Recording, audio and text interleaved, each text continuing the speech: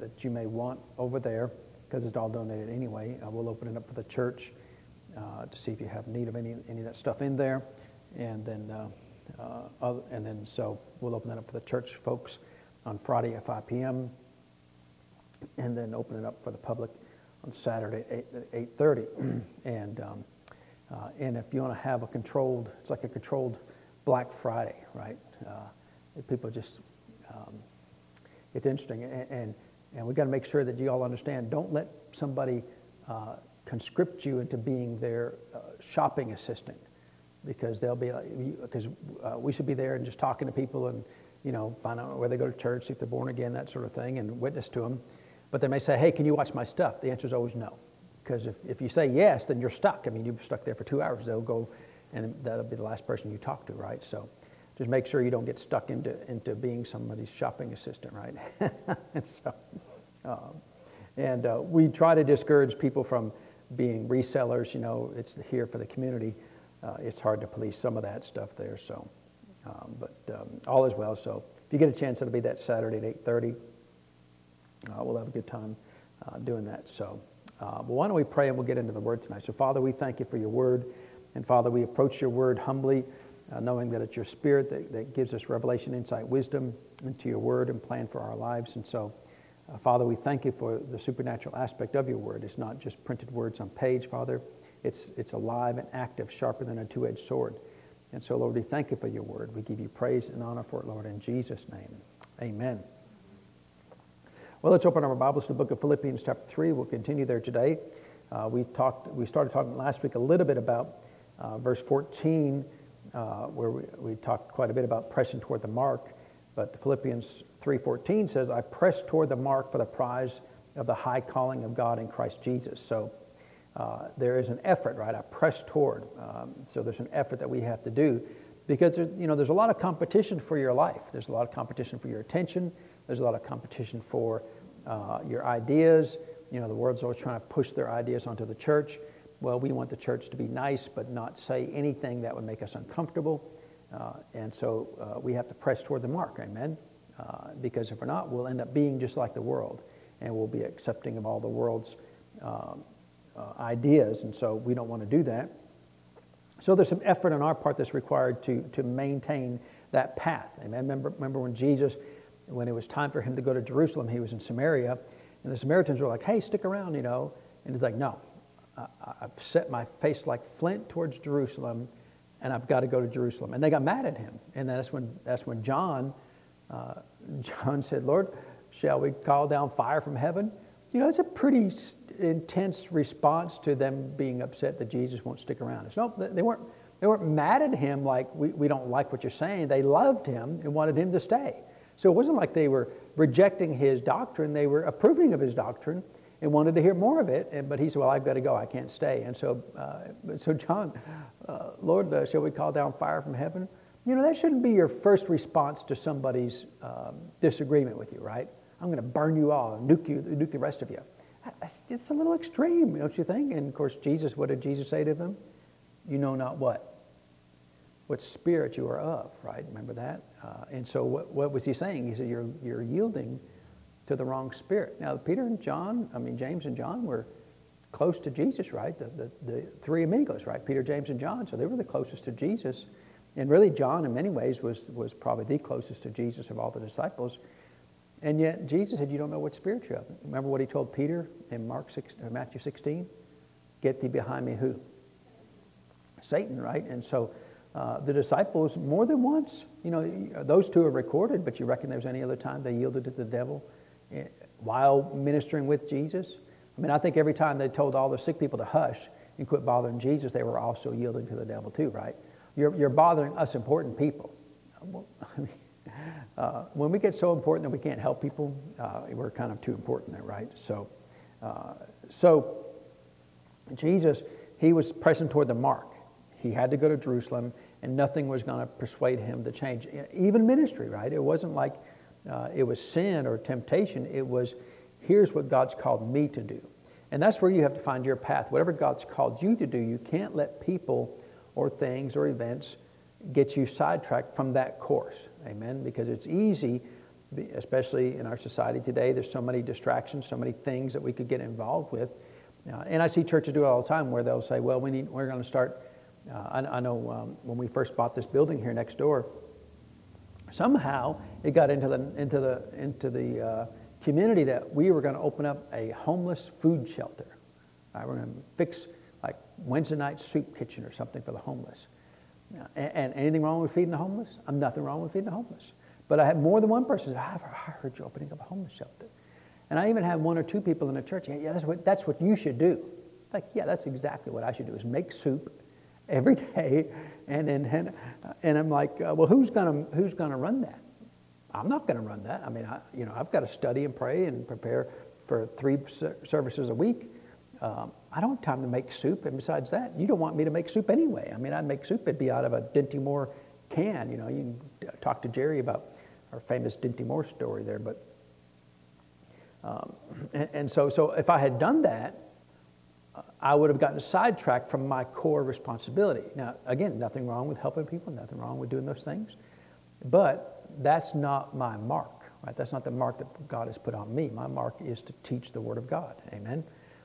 And so that doesn't mean that it's less of a job to help the homeless, but I always think it's funny, people online, Facebook ministers, Facebook preachers, I call them Facebook preachers. All you churches need to open up your doors to the homeless. Okay, I'll do that right after you open up your house to the homeless, right? Because if you want me to open up this house, I need to see you open up your house and then allow some homeless person that you don't know stay there 24 hours a day in your house when you go off to work. And, what are they going to do? Are they going to rummage through your sock drawer or eat all your cookies? I mean, I don't know what they're going to do. Nothing wrong with doing that, but, who's going to watch over them? Because most of the homeless people are probably wonderful people, but there's going to be some folks who are not wonderful people. And so, you can't just open it up to anybody. And I know one day there was another one that said someone was needing some help to move somebody's possessions from one place to another place, and it was I think a traumatic situation where they had to move. They were having to move on a particular day, and then someone responded, all you Christians need to put up or shut up and help this person out. They need a lot of help. And the same person in the same sentence said, I'm not available that day, but I hope you get enough people to help. Just after they excoriated all the church, said, you better do your job. I'm not going to do it, but you better do your job. That's when I have met many people over the years who, in fact, one person told me one time, they said, I'm really good at starting things, but I'm not good at keeping them going. I like to hand them off. Well, that's somebody who's just lazy, right? I mean, they don't want to say it that way, but they're just lazy, right? They love telling everybody else what to do. They don't actually want to do anything, right? Well, there's work to do. I mean, if you're going to do ministry, along with the ministering and preaching, there's just work. There's things you got to do, just setting up the service for tonight. There's how many buttons did you click, Jared, to get the service ready for tonight? There's just things to do, amen? And so, but if that's your mark, if your mark is to be in the helps area and to help those things, well, then help in those things, amen?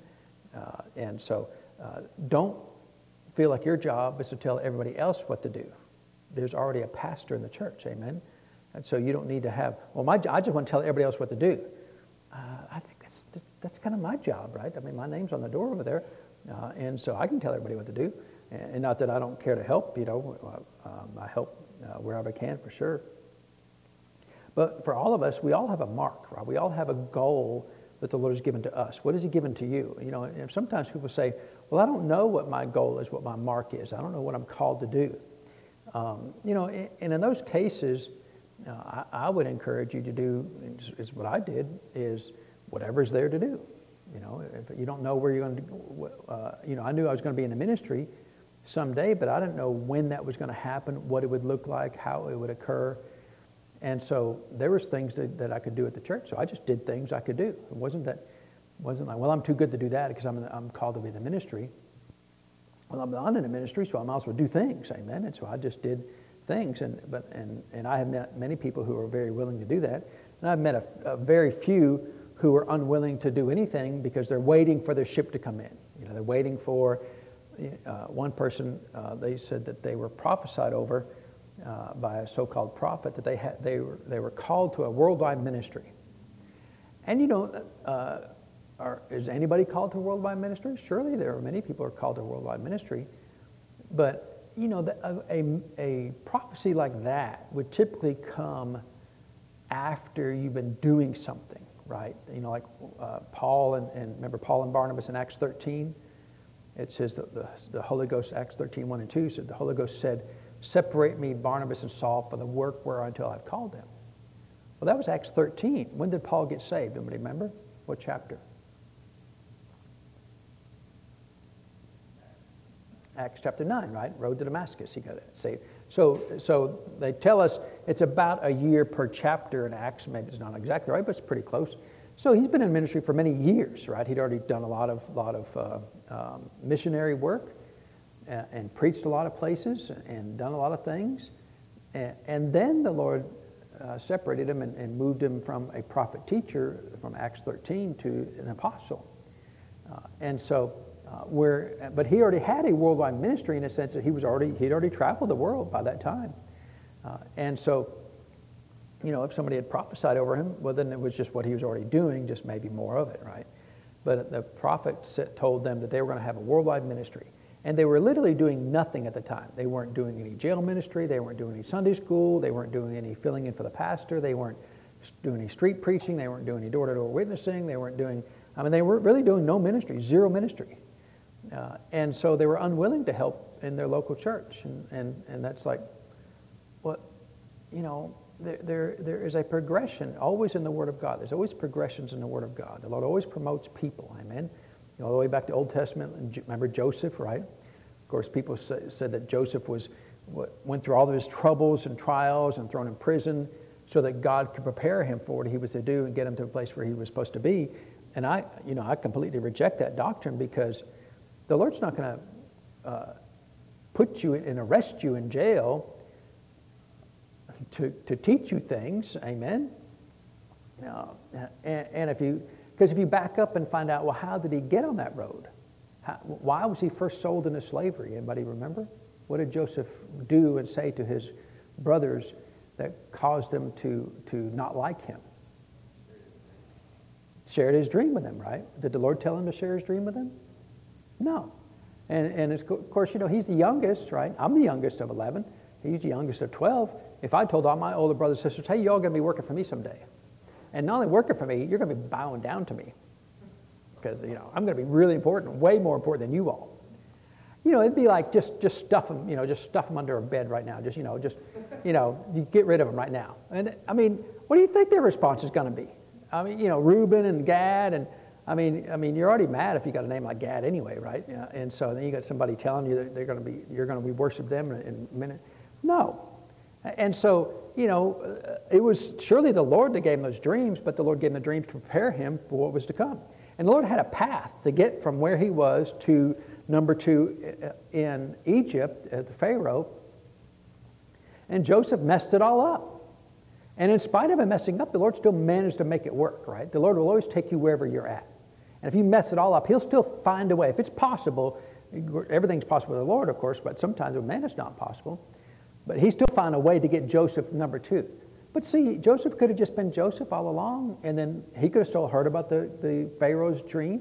Right? Remember, Pharaoh had a dream about the 7 years and 7 years, and the good cattle and bad cattle. And he could have heard about that dream just like Daniel did and said, hey, I can tell you what that dream means. Without going to prison, without being arrested, without being thrown in a pit and left for dead. He could have done that, and the Pharaoh would have been glad to, hey, come on, we'll let you be number 2. You didn't have to go through Potiphar's house and go to prison and all those things. And so, he had a progression, right? He started as the youngest of his children, or one of the youngest, and he did move up, right? Same thing with David, right? David was just a shepherd for years and years, and then of course. Samuel came and prophesied over him, but even after he prophesied over him, David just went back to being a shepherd. Well, there's nothing to do right now. I'm going to go back and put my hand to what I know to do, put my hand to. And I think we do a great job around here. We never have problems when we need help for things, projects and things. everybody's always willing to help, and I know some people can't help all the time. So there's no condemnation on that at all. But because I encourage, I always do, and I think it's valuable. I always encourage everybody in every church, not just our church.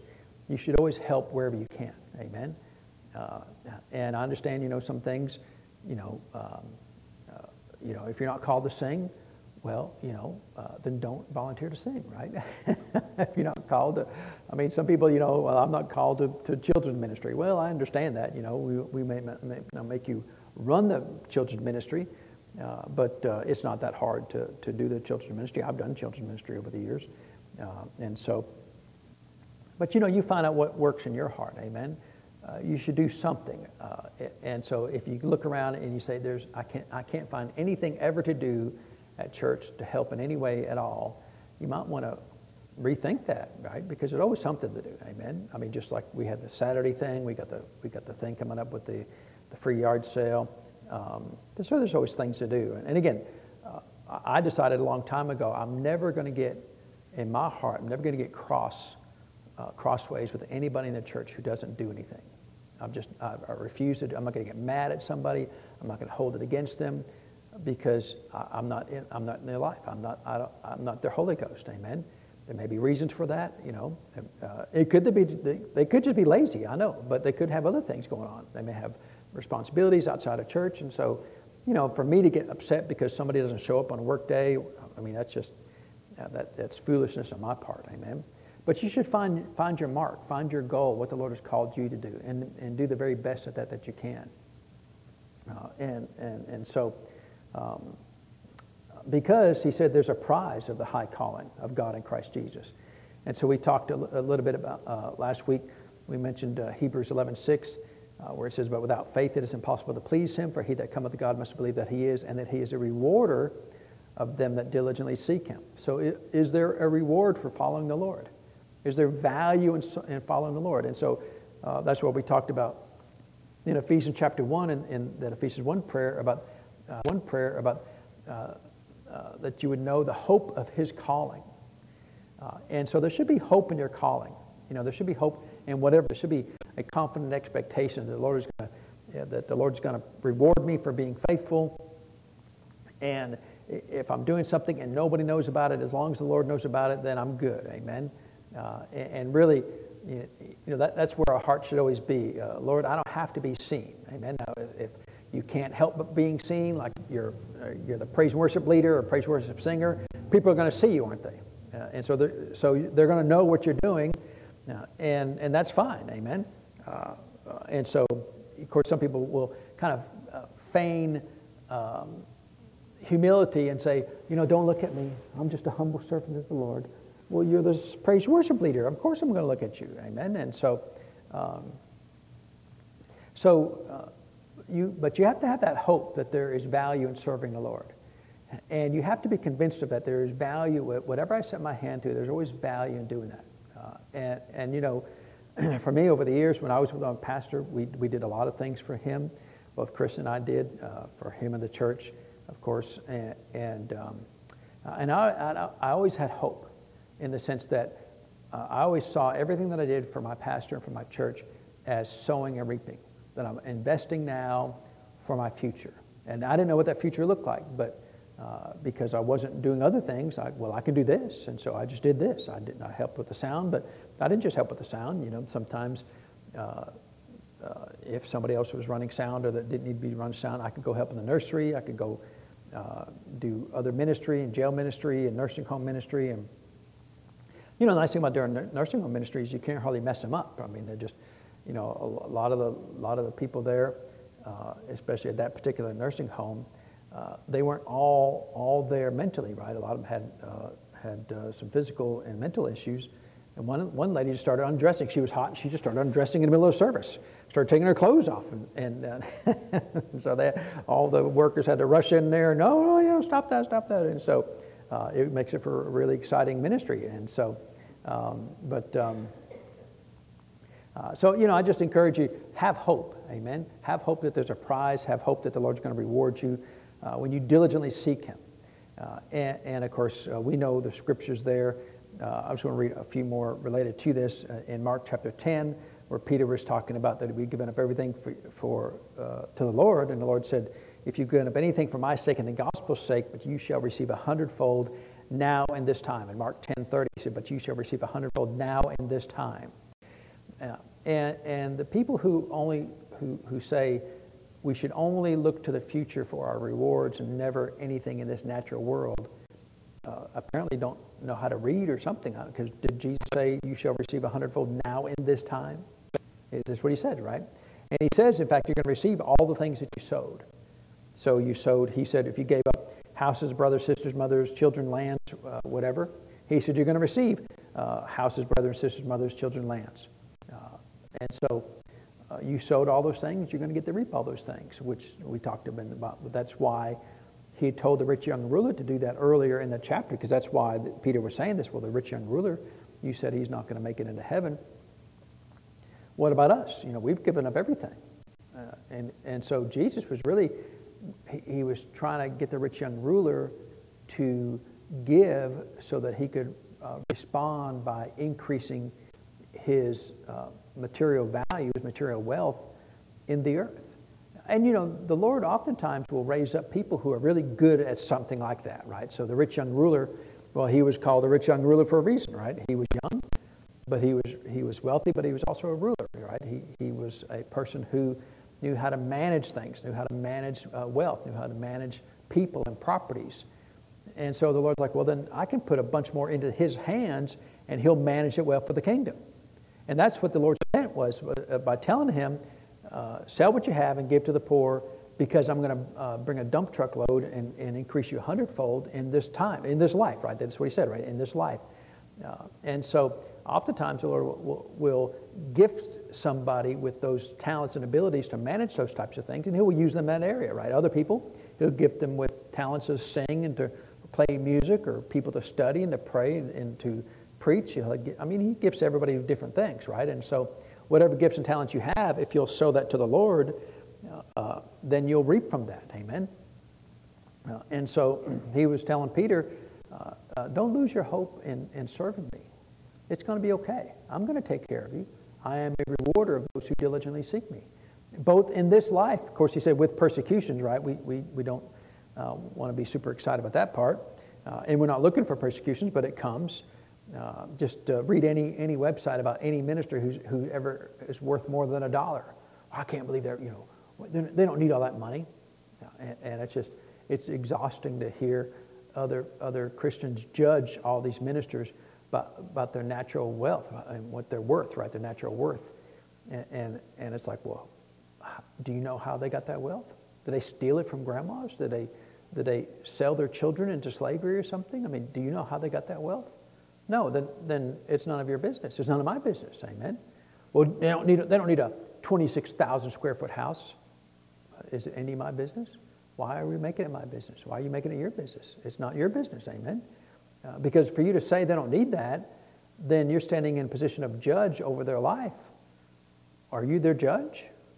Well, they don't need that. Well, based on what? How much money did you give away last year? How much money you reckon they gave away last year? I don't know, but I imagine, because they have all those things, I just suspect that they probably gave away a whole lot more money than you did. Well, they have more money to start with. Well, that may be true, but they don't need a jet airplane, and it's the same old, right? It's just so.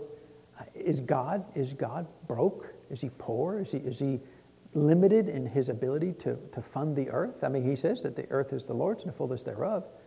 So every single thing that we own came from the earth. Every jet airplane came out of the ground, right? Every automobile came out of the ground. Every house came out of the ground, and that ground is owned by the Lord.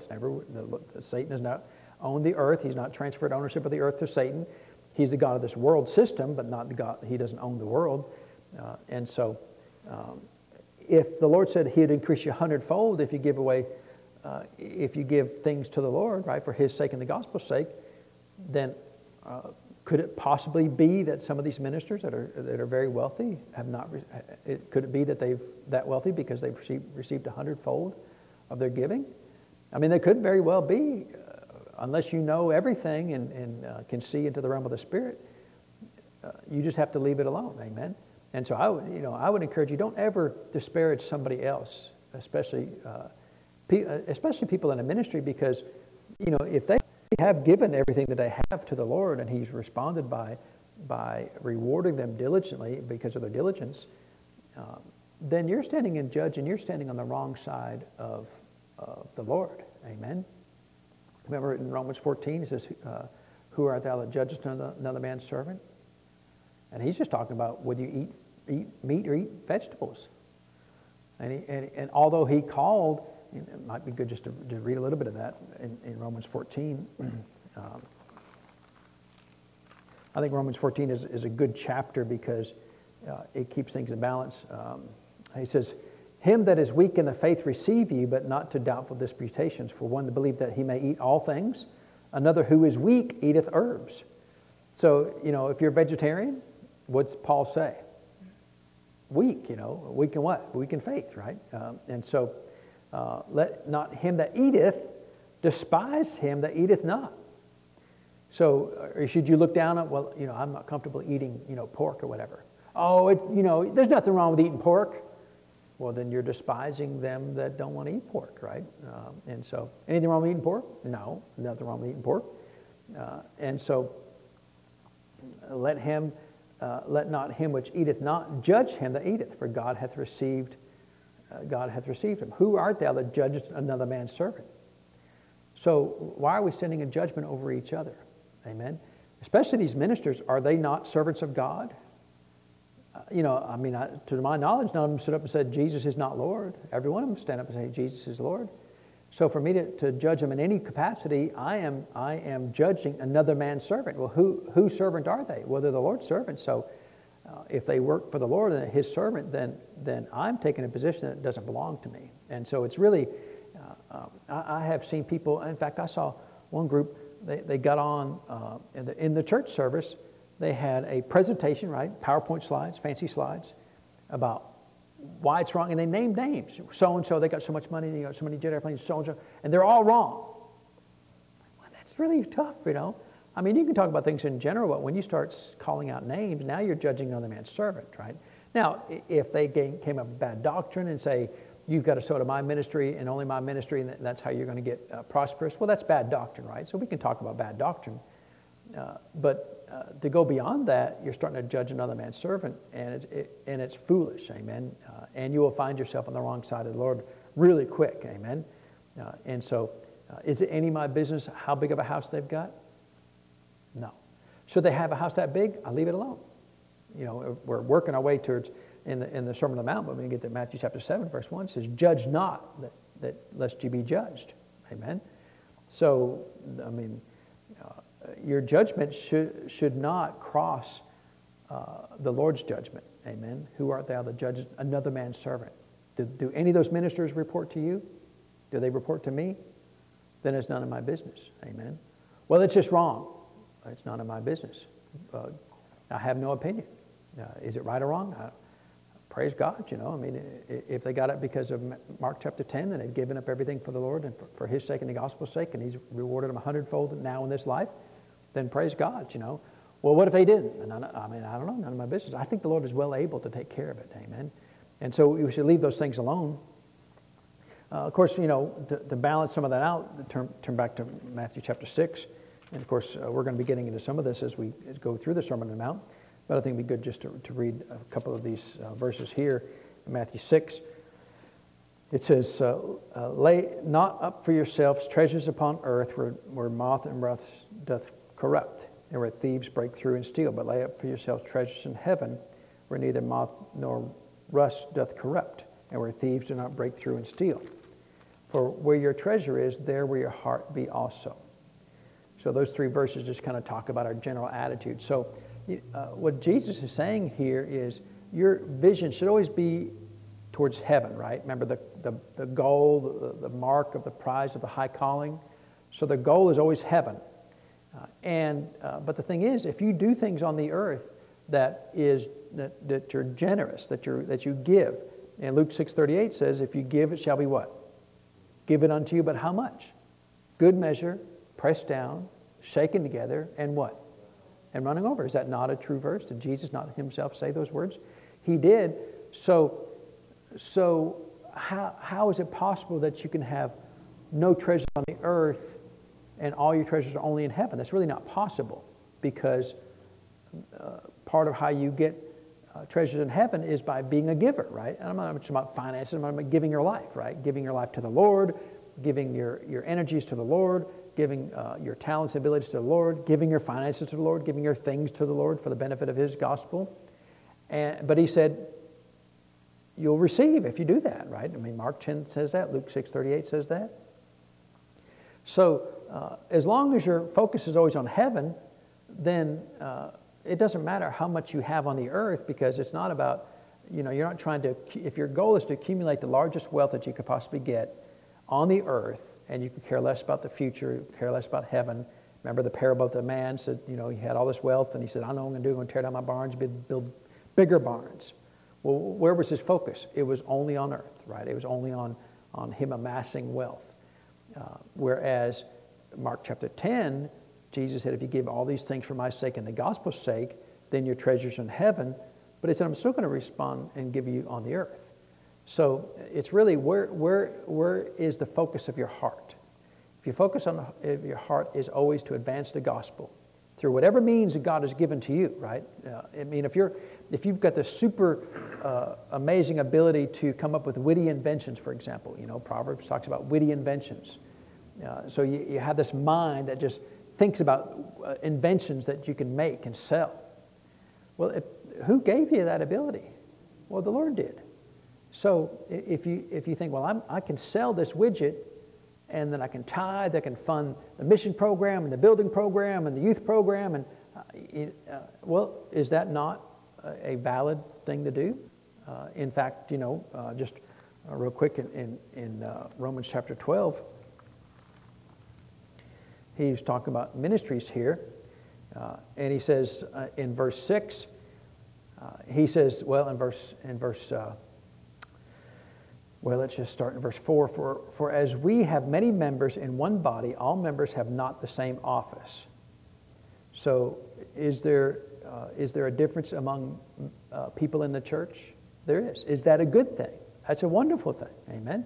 We're not the same. We should not be the same. I should not try as a pastor to make you me. If you watched how I study and how I put together my notes, most people just they would get lost, right? It's just the way I do it. It's the way I like doing it, and so it's not for everybody. I can guarantee you, it's not for everybody, right?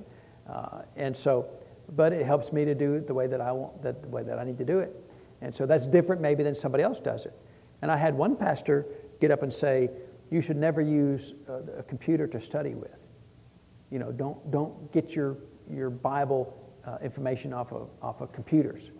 Get a printed book." I've got 255 translations on or actually more than that now. I don't even have 255 Bibles. And you know how long it would take to pull down 255 Bibles to look up one verse? You'd be here all day just looking up one verse. And it's like, well, why'd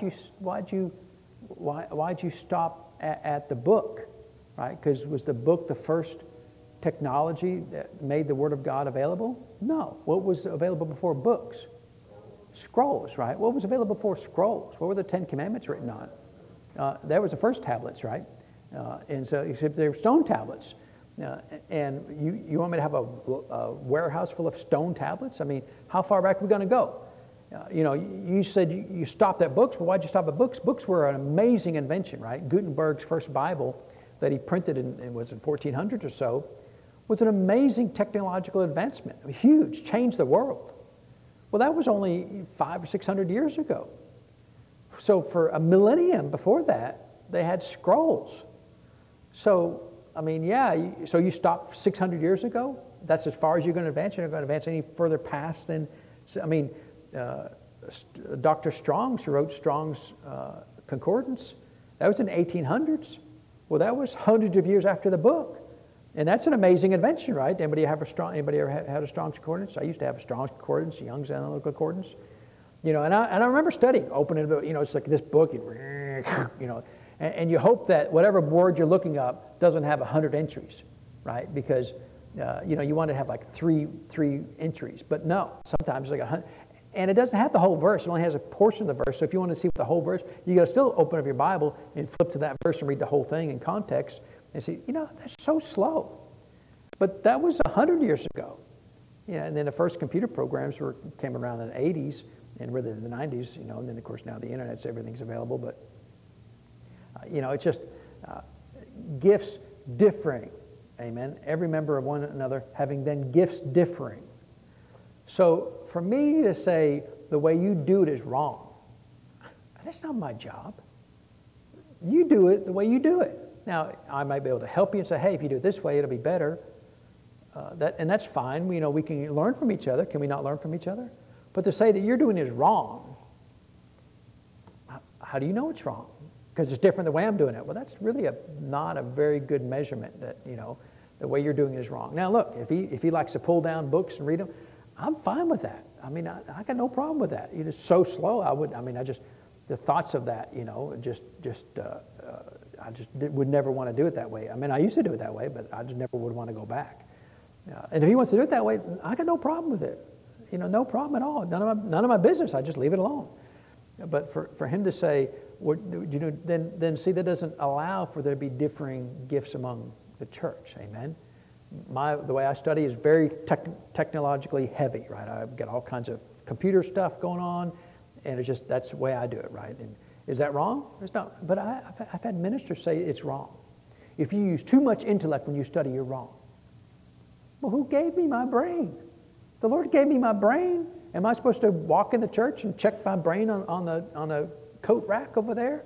I mean, some people do, right? It's like I haven't used my brain in months, and so.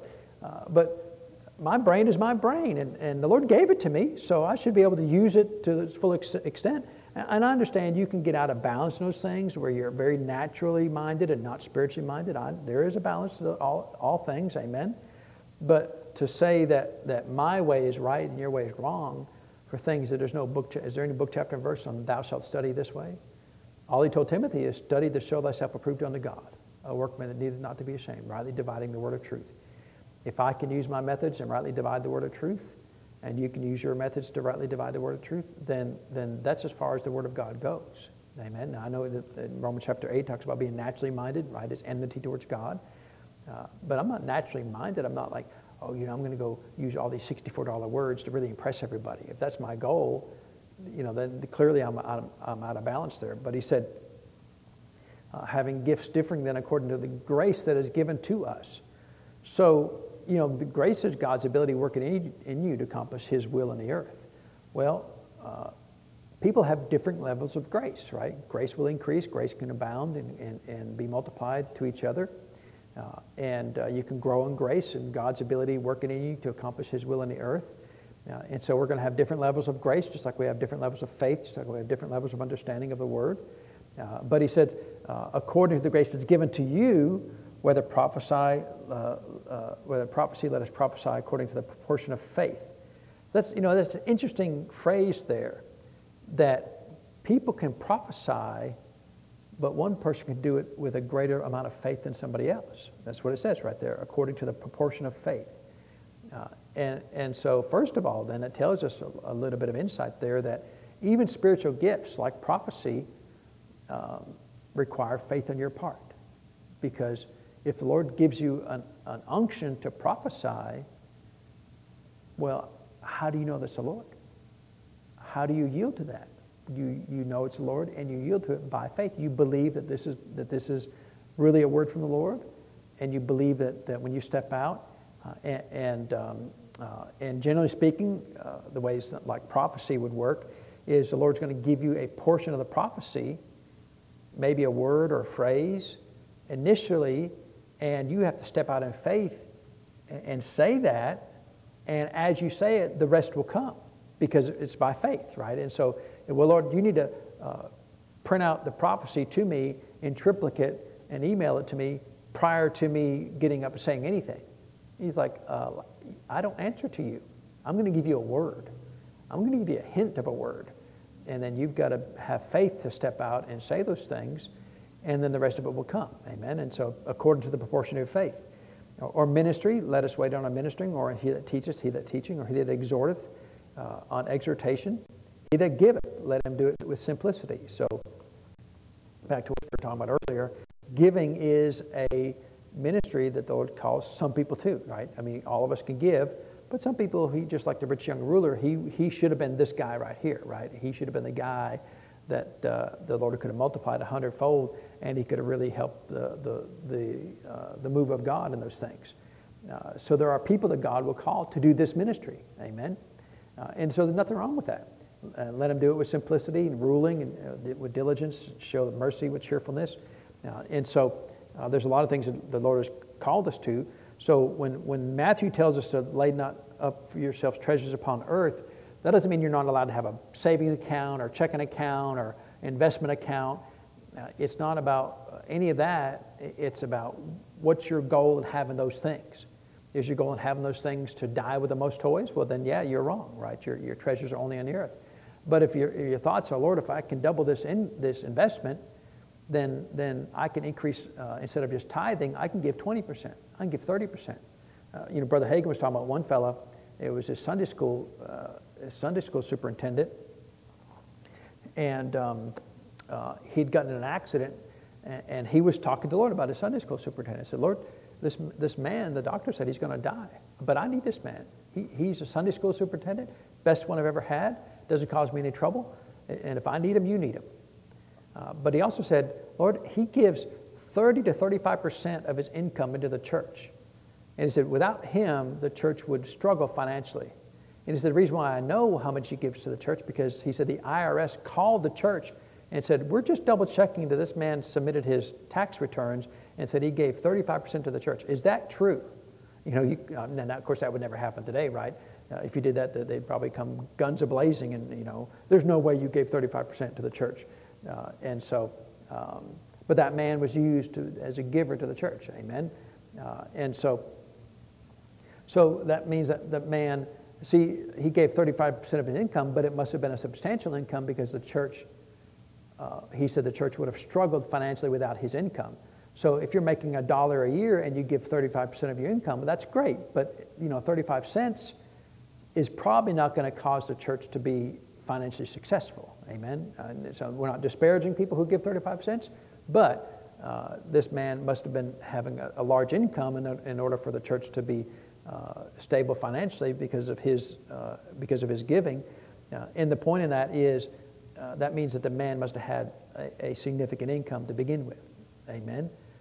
And so is anything wrong with having a significant income? Well, no, there's nothing wrong with having a significant income, amen? What's your goal and desire in having that? If your first thoughts are always for yourself, then yeah, that's an issue, right? And so we'll just one other, turn over to James. We'll look at one other verse in there.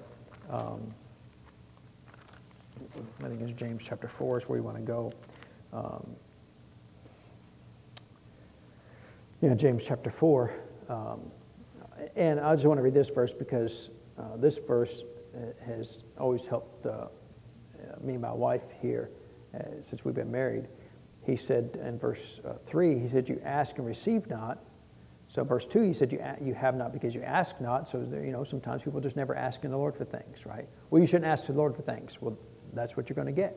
You ask for nothing, what are you going to get? You're going to get nothing, right? You have not because you ask not. But he said, you ask and receive not because you ask amiss, or ask incorrectly or with the wrong motives, that you may what? Consume it upon your own lusts and desires. So if your goal in asking the Lord for things is just to say, Lord, I want to have this because, I want to have the biggest car, the biggest house, or the, fanciest diamond ring or whatever. That's the wrong motives, amen? Well, what if you ask for the correct motives? Then you would ask and receive, wouldn't you?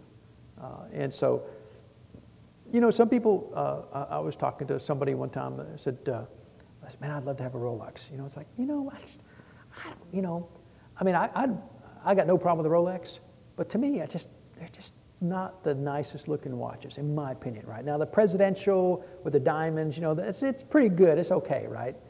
But, they're like, oh, I'd love to have a Rolex, I don't know, it's one of those things that just I never have really thought about it. What would you love? What kind of watch you'd love to have? I don't know. Does it have a date on it? Does it tell? Does it have a stopwatch? I'm wanting. Does it tell my heartbeat? Well, there's no Rolexes to tell your heart rate. Or the number of steps you've taken. My watch does that. All those things. Tells me if the decimal level's too loud. Right. Tells me if it doesn't tell you. The ones nowadays even tell you if you fall. Right. Oh, if you tripped. Should I call 911? I just tripped. Shut up. And so, they're really kind of, nosy, right? Are you okay? None of your business. Am I okay? Leave me alone. And so, you want a Rolex? I don't care. It's fine, right? And so, I think Keith Moore had a message one time. Would Jesus wear a Rolex? Probably made all kinds of religious people mad, and so. But the thing is, are you wanting to receive things to consume it upon your own lusts?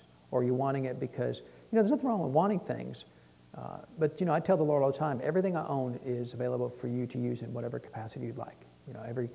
If I own a truck and somebody needs a truck, they can use their truck. Look, if you call me every day for my truck, you're not going to get it every day, right? And so I'm not just going to give you my truck because I need my truck. But if you need, if you need some help with some things, I'll be glad to help. Amen.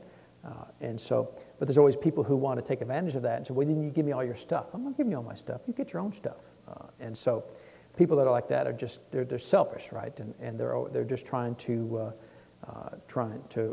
ruin what the Lord has done. And so he told that about the rich young ruler, and I've got a bunch of other verses in here, but. He talked about Moses, about esteeming riches in Hebrews 11:26, about esteeming the riches of Christ greater riches than the treasures of Egypt, for he had respect unto the recompense of the reward.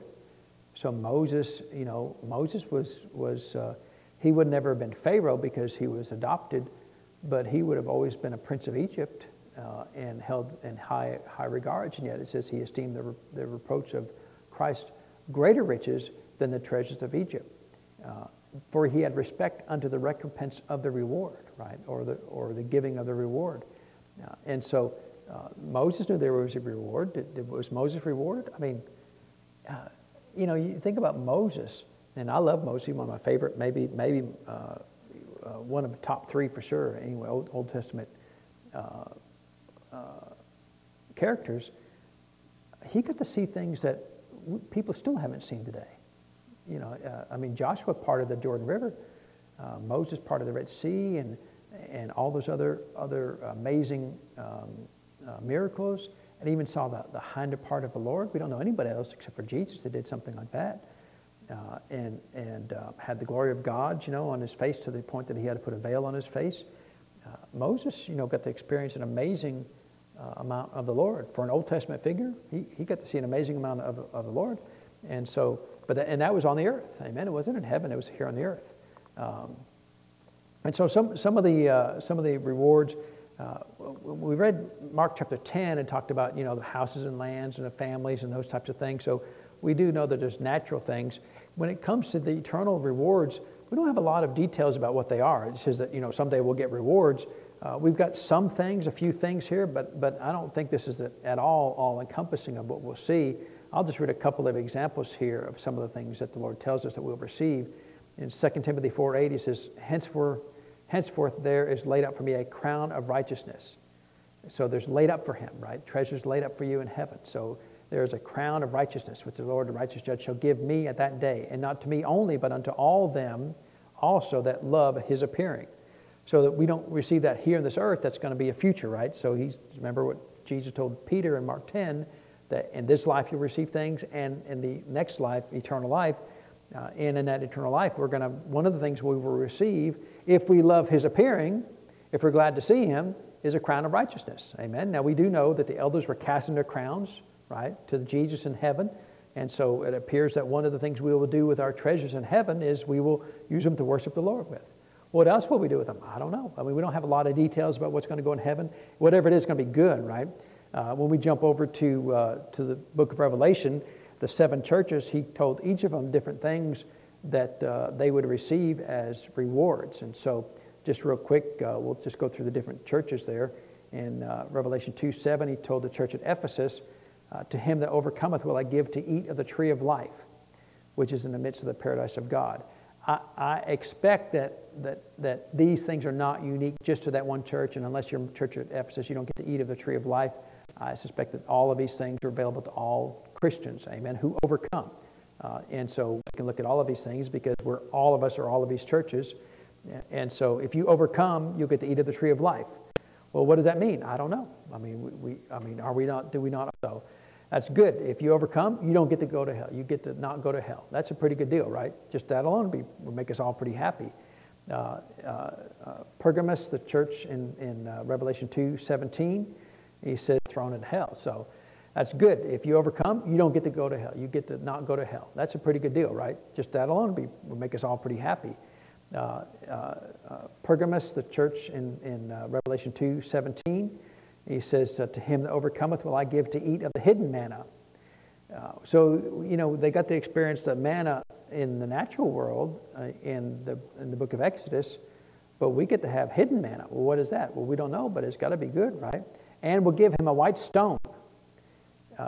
And in that stone, a new name written, which no man knoweth, save he that receiveth. So he's going to give you a name that's just special to you.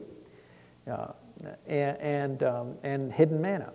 The church of Thyatira in verse 26, he said, to him I will give power over the nations. Well, we do know that the church is going to rule the world with Jesus. Amen.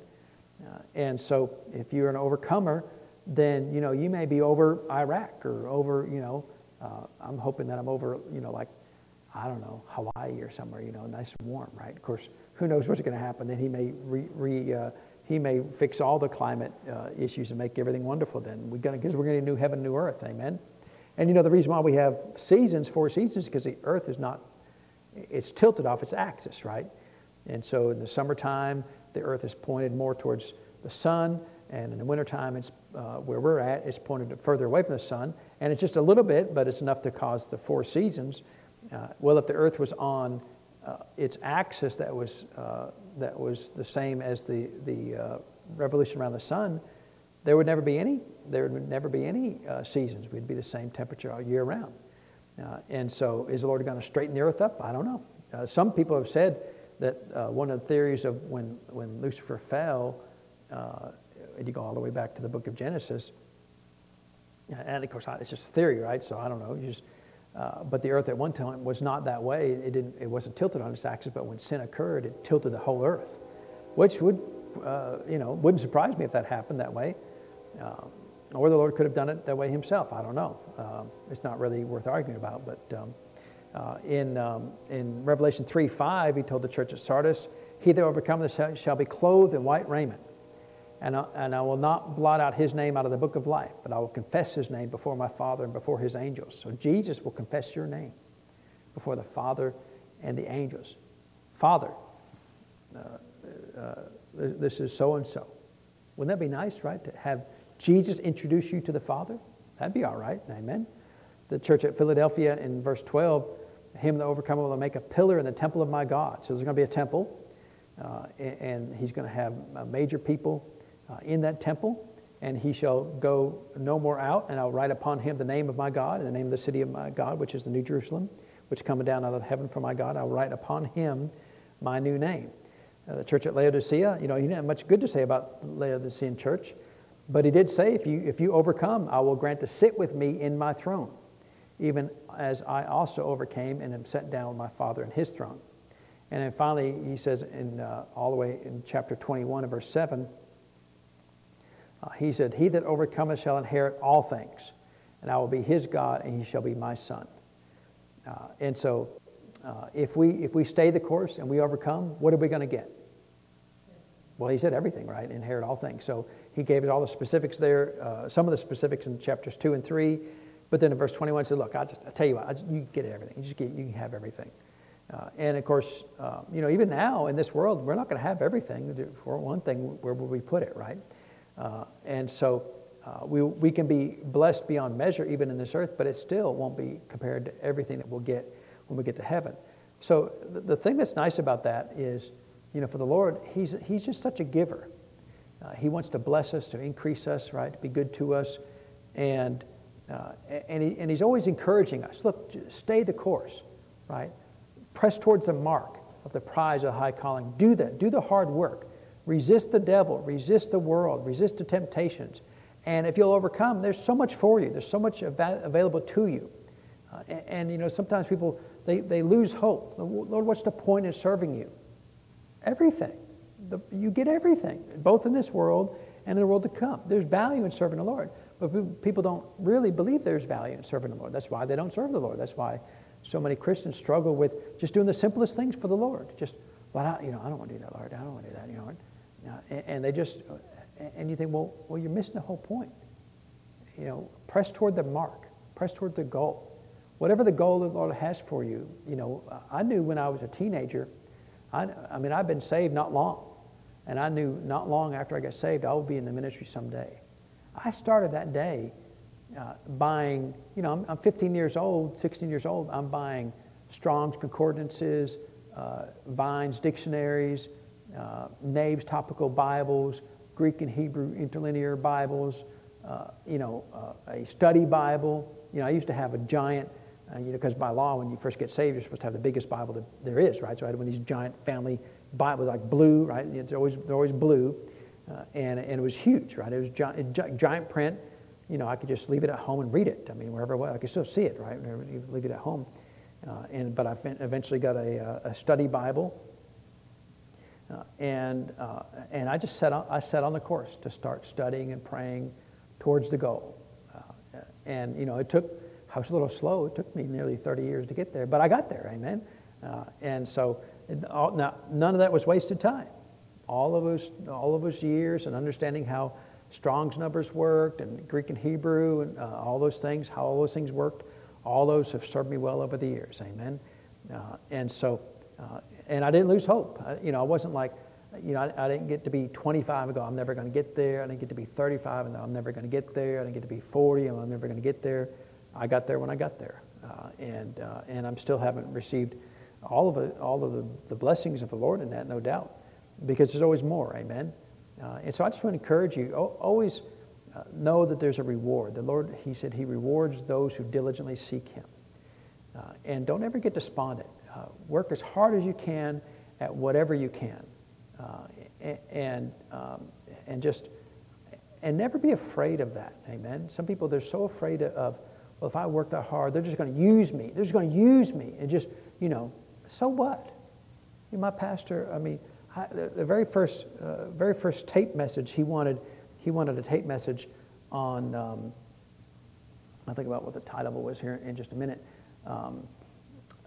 But it was a 2-tape series, and he'd never had any tape message. Now this was back before, now it's all easy, it's all digital, right? But back then, if you wanted to edit a tape, you had to put 2 tapes, right, in a tape deck, and you had to hit record and play. And then if you didn't like something, you had to hit stop, had to rewind that, and hit record and overwrite the last thing you just, took forever to do that. But I did that. I spent so many hours editing that tape series for him. And just 2 tapes. And I spent so many hours designing the cover. I only had a black and white printer, right? That was before everybody had a color printer, but I spent so many hours on the computer designing it and getting all the information, because he had to have a little blurb on the back, had to have a title on the front, and had to have the things on the side, and had to have the labels just so. You can't imagine. It's probably, who knows, 50 hours was probably conservative, how much time, just that one tape series. First one he ever did, right? So he had to learn everything to do that one tape series. And I got done. I handed it to him. He goes, man, that'd be great. You think we can get color next time? He didn't even say thank you, right? He didn't even say, wow, that's amazing. Thank you for all the work. He didn't, and I could have lost hope in that moment, right? He just took it and didn't even thank me for it. But it was always sowing and reaping to me. It wasn't about that he had to pat me on the back, and he could have, and he really should have, right? It'd been perfectly fine and reasonable for him to thank me for doing that. But that wasn't him. He was not somebody who was ever thankful for the people that did things for him. I believe he is now. I'll see him in heaven. He'll be super happy to see me. I'll be glad to see him too. We look forward to seeing him in heaven. But I didn't lose hope. I did a second tape series and a third tape series, and then finally we got color, and we did all the the CD series and all kinds of things, and a lot of other stuff transpired during those times with him over the years. But I didn't lose hope in those things. Amen. And I believe the Lord has. I'm getting the reap now just in the ministry, the years that I sowed with Him. Amen. And I believe there's still yet. And even I tell Chris every now and then, I said, yeah, we haven't received all of the investment that we did when we were with my pastor. There's still more for us in the ministry that the Lord will still give to us at some point at His timing for the years that we sowed with my pastor. Amen. And so I'll never lose hope. Amen. Even preaching in this, I'll never lose hope. If there's one person that comes to a service for the rest of my life, and the Lord wants me to be right, man, I am not going to lose hope. And I will continue to encourage myself, Lord, if you want me to be here, I'll be here. Amen. If we have 500 people, I'm still not going to lose hope. Because, some people, if they have 500 people, they're mad because they don't have 600. If they have 1,000, they're mad because they don't have 2,000. You got to have, I'm always going to have hope no matter what. And that way, it's easy. The pressing toward the mark is easy because I just do what I'm supposed to do. Amen. And so is there value in serving the Lord? There's great value. Is there value in this life? There is value in this life serving the Lord. Is there value in the life to come, the eternal life? There is value in the eternal life. We will lay up for ourselves treasures in heaven. We don't know what all that looks like. We don't know what we're going to do with it. What are you going to do with a I won a lottery in heaven. Okay, what are you going to do with that money? I don't know. You don't need to buy a boat in heaven, right? I guess. I don't know. We're going to get a new earth, so maybe we'll be back on the earth with a boat. I don't know. Who knows? Doesn't matter. Nothing. It's there. It's going to be there anyway. Amen. So no need to lose any sleep over it. But it's going to be good. Whatever it is, it's going to be good. And so let's thank the Lord for His word today. So Father, we do thank you for your word. And Father, we thank you that there's great hope in serving you, both in this life, Father, and the life to come. There's great joy in serving you, Father. There's joy in doing everything that we can in this life to be a blessing to you and to your church, Father. And so, Father, we will put our hands to whatever there is and never lose hope, Father. Never feel like it was wasted time. And so we thank you for that, Father, that you will always reward those who diligently seek you. And so we give you the praise and the honor for it, Lord, in Jesus' name. Amen. Praise God. Let's get ready to receive this evening's offering. I'll tell you about one thing. After my pastor died, I had this one fella, and I was so disappointed when he said that, because we were in church together for years. Like decades, nearly 20 years together in church. And he came up to me one day after my pastor died, and he said these words to me. He said, "Don't you wish you had all that money that you gave to the pastor? Don't you wish you had all that money back that you gave to the pastor over those years?" I think that's such a carnal thing to say, because was I given to the pastor to get something from the pastor? Did he owe me something for giving it to him? See, in his mind, he was giving to the pastor to get back from him, and he didn't follow through because he died early, and so now he wished he had all that money back. Well, that is a very carnal mentality. Amen. Come ahead, Mr. Jerry, receive the offering. See, he never thanked me for anything I ever did for him, except for, he did once or twice in the 20 years I was there, literally once or twice in the 20 years I was there. But it doesn't matter. The Lord saw every second, every minute that I spent doing those tapes and books and whatever.